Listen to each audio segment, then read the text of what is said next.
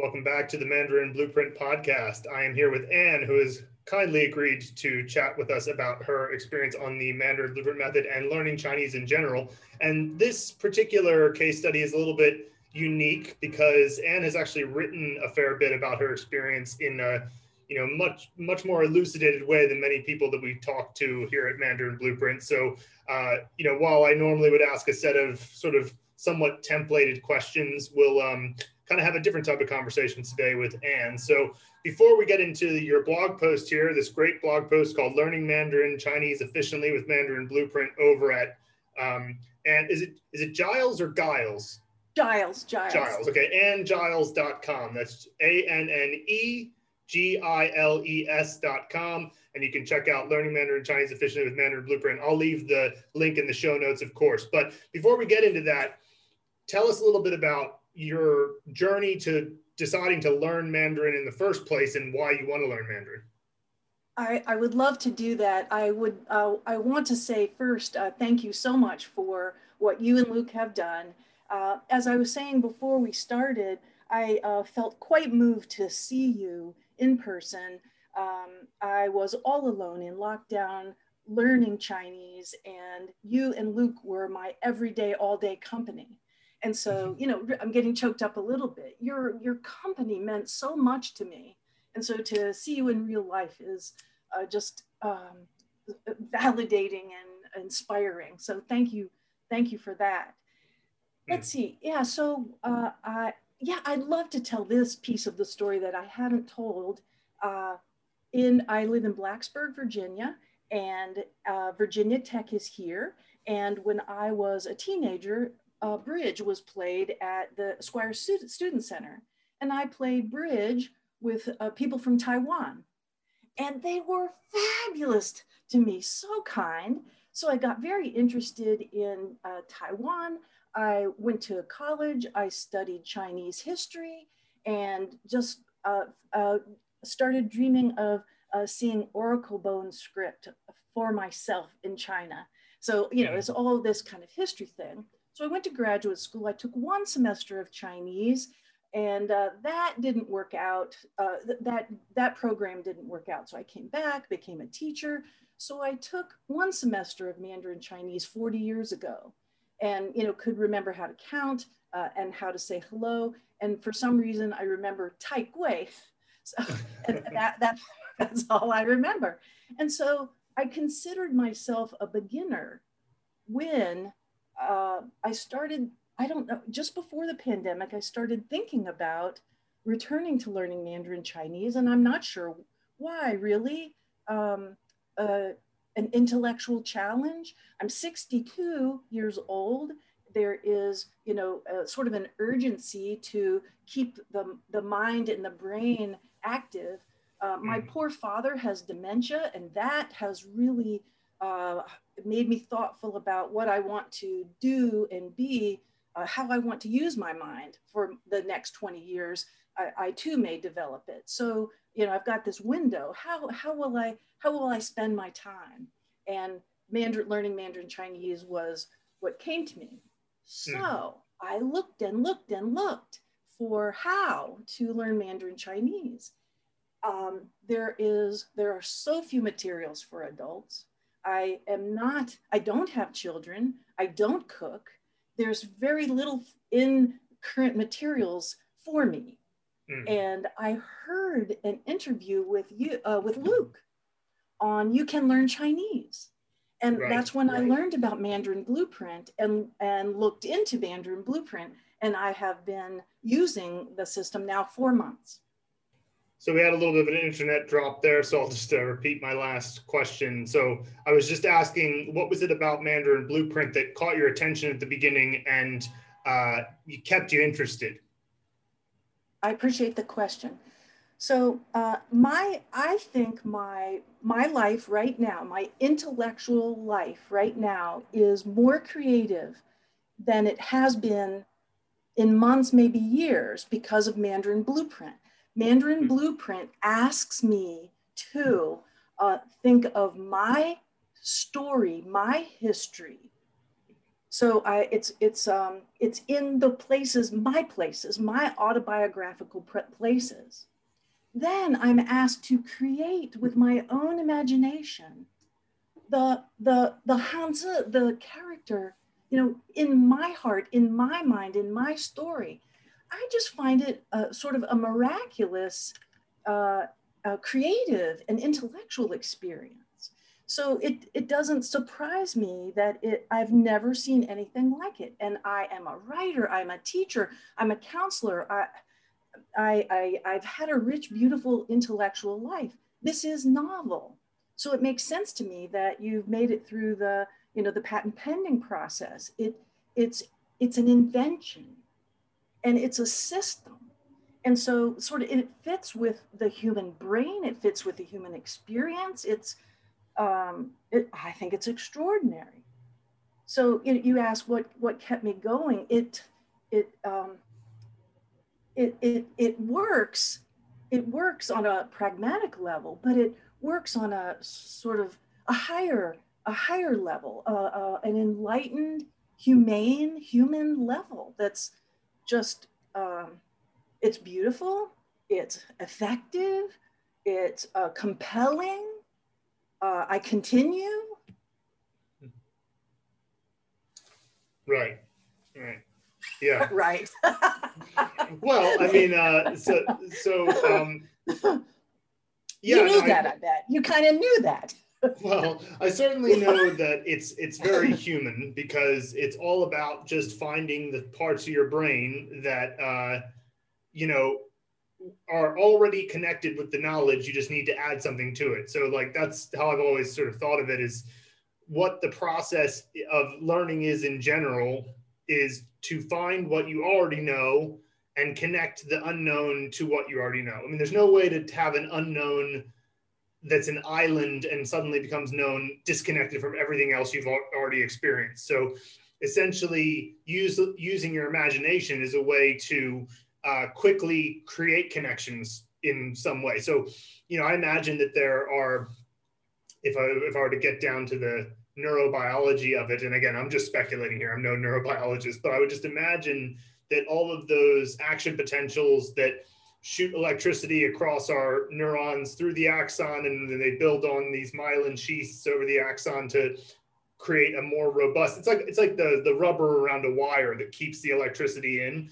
You keep building these things, and if you are already attached to a set of neurons that are associated with, say, a memory of the first time you ever set up a bank account or something, and then you're learning the Chinese word for bank account in that moment, then it's just so much easier. There's like more like electrical force behind that to weld in new information, right? And so it's just a matter of searching your brain. And I think that it's weird because creating it is simultaneously gratifying and I'm glad that it's helping people, but it's also kind of like there's this weird sort of disappointment that happens in the sense that I wish this were more widespread knowledge of how to learn this way. Luckily there are people out there who are advocating for it, memory champions like Dominic O'Brien or the various people in that field who are trying to make sure that people know, hey, you're way more, there's way more potential in your brain just waiting dormant for you if you know how to navigate it. And so it's almost like we're kind of just coaches about navigation through that sea of your mind. And the other thing about it that's so clear to me is that neither Luke or myself, we're just normal guys. We're not geniuses or anything like that. We're just guys who said to ourselves, okay, there's ways to learn characters, and so that involve these techniques, these visualization techniques, and navigating your own brain.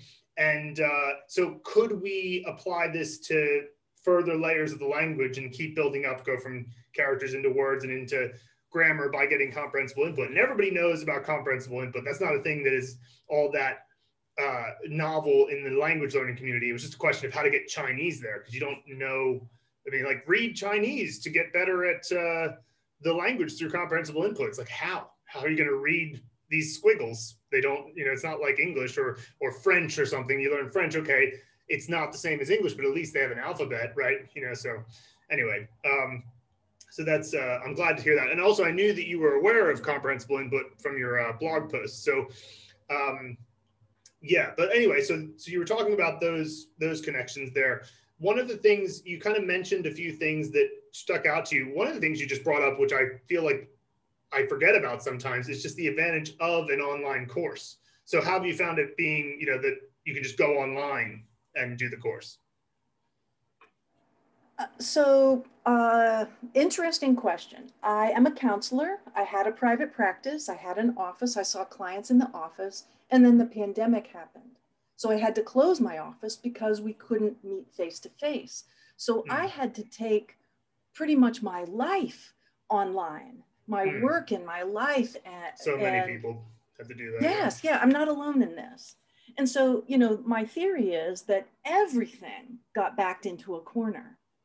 And belief-based practices versus science-based, reality-based, fact-based processes got backed into the corner. And the belief-based practices, kind of sold with charm, didn't produce results. And so a lot of people got embarrassed. So everything had to be online. So I tried many, many programs, courses, approaches, apps, everything was electronic. So I don't know if, so the thing about Mandarin Blueprint is the videos are a minute. I could do cats, take care of my father, clean house, and then see clients. Oh, I've got a moment. Let me go into Mandarin Blueprint and make a movie. Yeah. And many of the other systems require almost like coding. Go in, do it. If you're interrupted, you lose your train of thought and have to start over. Not with Mandarin Blueprint. I didn't lose, it wasn't painful to be broken away. I could get in, do it, and get out over and over and over again. These were some lonely times. I was awake at odd times, and Mandarin Blueprint was there. So yes, every online course is available. What's the difference? The brevity, you know, the efficiency. And again, the systematic approach. I got a lot of my needs met all at once, efficiently. Right. And so there's another element to our course, which does distinguish us from other online courses, which is that we've tried our best to facilitate the community elements of the course so that people don't feel as though, I mean, sure, you're watching a recording of a video, but we want people to feel that we're there, not just us, but also all the other people who have come before. So there's a lot of people paying it forward in terms of leaving comments that, you know, won't necessarily help them in that moment, although it might help them to write out their scene or something like that, but they leave stuff for other people. So tell me about your experience of that element of the course, the sort of more community-based elements. Someone reached out to me from the community. I posted some distress about something. I can't remember what it was. Oh yeah, we know what it was. Probably flashcards, right? It would be that, yes. Yeah. And someone reached out to me from the community, and that invitation was lovely. And so I've participated in the community. I participated in the community a great deal to start. And then my momentum, I had some momentum and then participated less. In the community forum, I participate actively in the lessons. This is unusual. Each of the lessons has a comment section. And so people leave comments on lessons. And so like if I'm learning a character and it's not coming to me, I can scroll through other people's ideas and it's like a buffet, and I just fill my plate with items from the buffet. And so synergy, it creates synergy, creative synergy. Right. Yeah, it's glorious from our perspective because we don't have to come up with all the creative ideas. Like, you know, we obviously like to give people a starting off point. And, you know, for example, I'm in the process of expanding the course. And so we're still the same basic system for learning characters. So we have to pick new props to represent character components. And while I do insist that I come up with at least one idea, I know that I only really have to come up with one idea, because what will happen naturally is that people will keep suggesting ideas, and we might even do it ahead of time. So we might even make a spreadsheet and just say to the people on the course, hey, here are the upcoming props for the advanced course. Here's your trigger idea. Add in whatever else you want, and then we'll put it into the course when it comes out. And just having that resource is so powerful. It's like, we can just set up a number of trailheads, and then we can just let other people start down those trails, which is great. And it means that the brain behind the course is not just two people, it's thousands. And yes, and research on learning supports that hypothesis. Writing helps. And so I add into my learning system writing. So I am currently writing small, short dialogues using sort of psychologically minded content, adding in, and I keep track of the words in Mandarin Blueprint, and I log those onto I'm putting it on a blog and logging those into the blog post. So giving us the spreadsheet of props will orient us to the prop. Mm-hmm.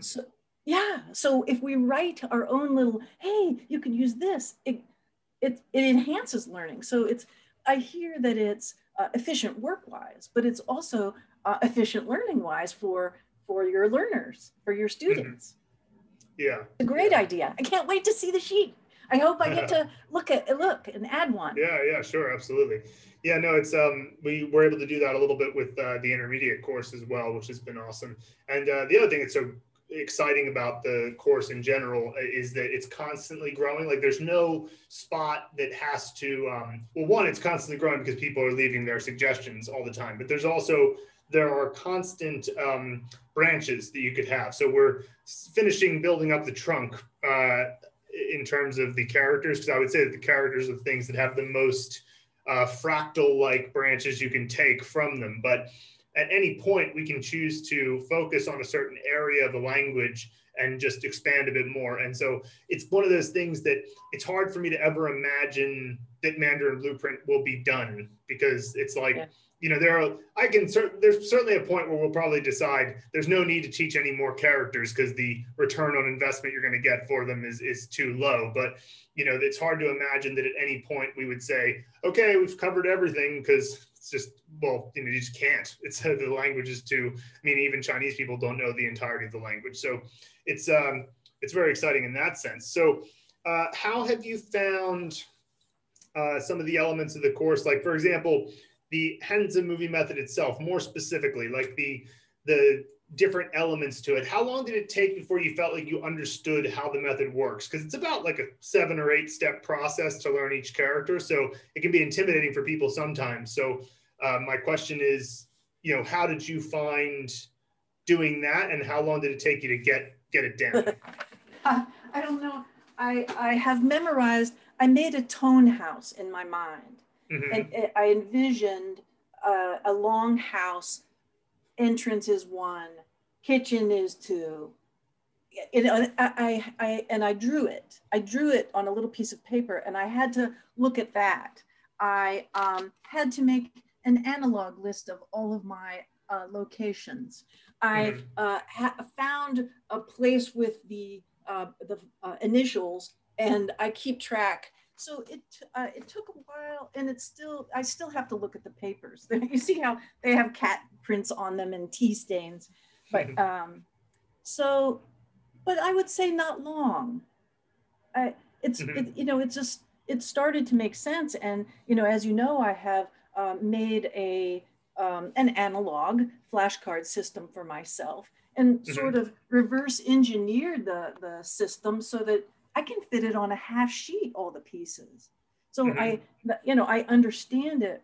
I was able to understand it well enough to sort of imagine the napkin that you and Luke wrote the idea on and put it on a sheet of paper. Mm-hmm.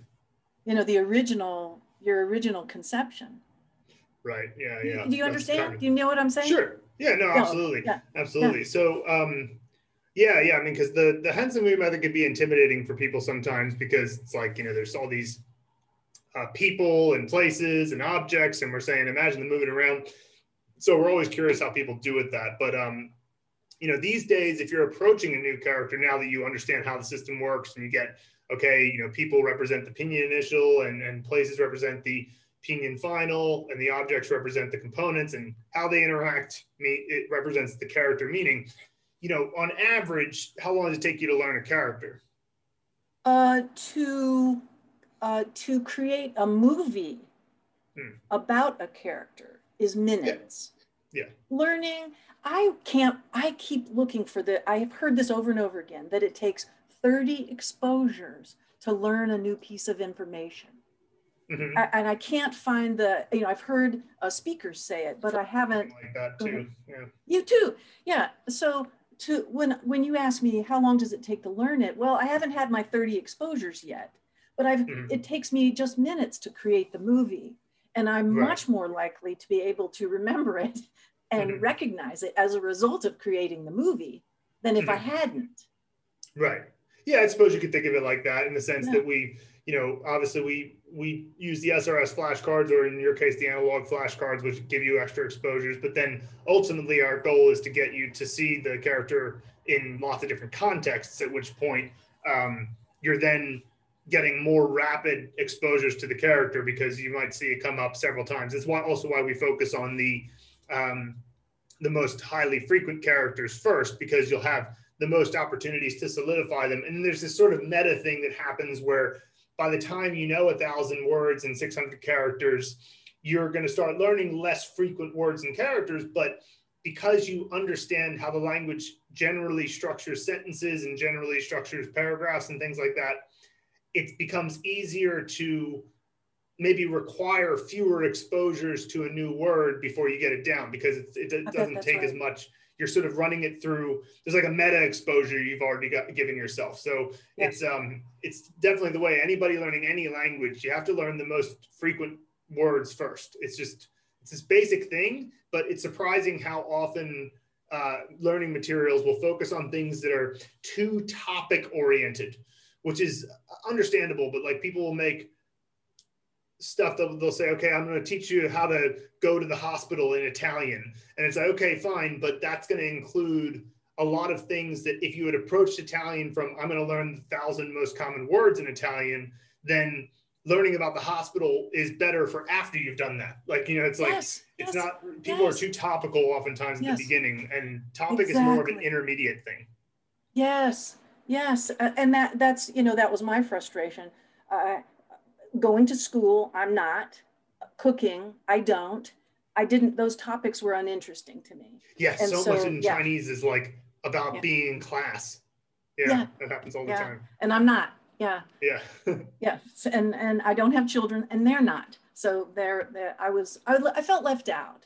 And maybe that's another thing that, you know, I have mentioned this in my blog post. You know, our Surgeon General has argued that we have a loneliness epidemic in the US. And I thought the pandemic, you know, backed loneliness into a corner also.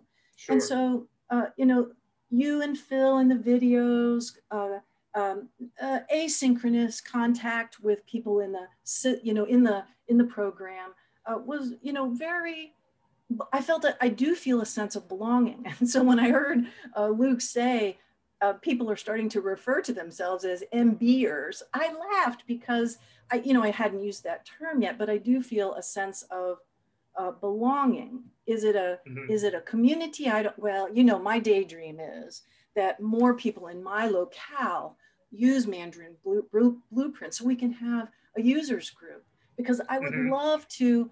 I love reading the written comments, but what if we met together and acted out our movies, or, you know, explained our movies, you know, did charades with our movies to teach each other, you know, another exposure and an in-person exposure to this method. I just think it would be delightful. Sure. Yeah, no, I think that has a lot of potential. And, I often think that, I've often wanted to, this isn't a thing I'll probably do anytime soon, but I've often wanted to like have a, what do you call it? Like a not safe for work community forum for people who want to share certain scenes that are a little bit racy, because like we don't put anything that's not family friendly into ours, but there's plenty that you could do, and many of them are really funny. Like I've had a number of scenes that I've thought of and I thought, well, I could never share this but I thought that would be fun to make like a community forum section that's just like, here you can share your scenes that aren't, you wouldn't want to put on the course or whatever, but we'd have to have like a password to get into it or something. But that could be fun. You could do that if you were in in person and not recording. Exactly. Not on the internet. I think it would be. So that sounds like a great idea. I mean, I'm with you. I hope that we can get to the point where there's enough Mandarin Blueprint users. I mean, I'm sure that in big cities that's probably already the case, but if we can get to the point where it's super popular, but that's how it goes. We're all on the journey. But anniversary party in Chengdu. Yeah, that's maybe at some point. See, or a conference or a convention. A gathering of MBers. Yeah, exactly. I always thought that, we're more, the people on our course, I think we were talking to a person we were hiring to help us do some writing for various, ads or, blog posts. And he asked us, he said, well, what do you call the people in your course? And I said, members. They're members is the right way to think of it, because it's not really like, their clients, their customers. And it sounds like we just sold you a widget and said, see ya. It's more of a community and a members type of place. And I mean, we're doing our best to try to keep it so that we can maintain that element of it. We recently had a very good review of the course done from MesoGuild, which is a very popular online language learning blog.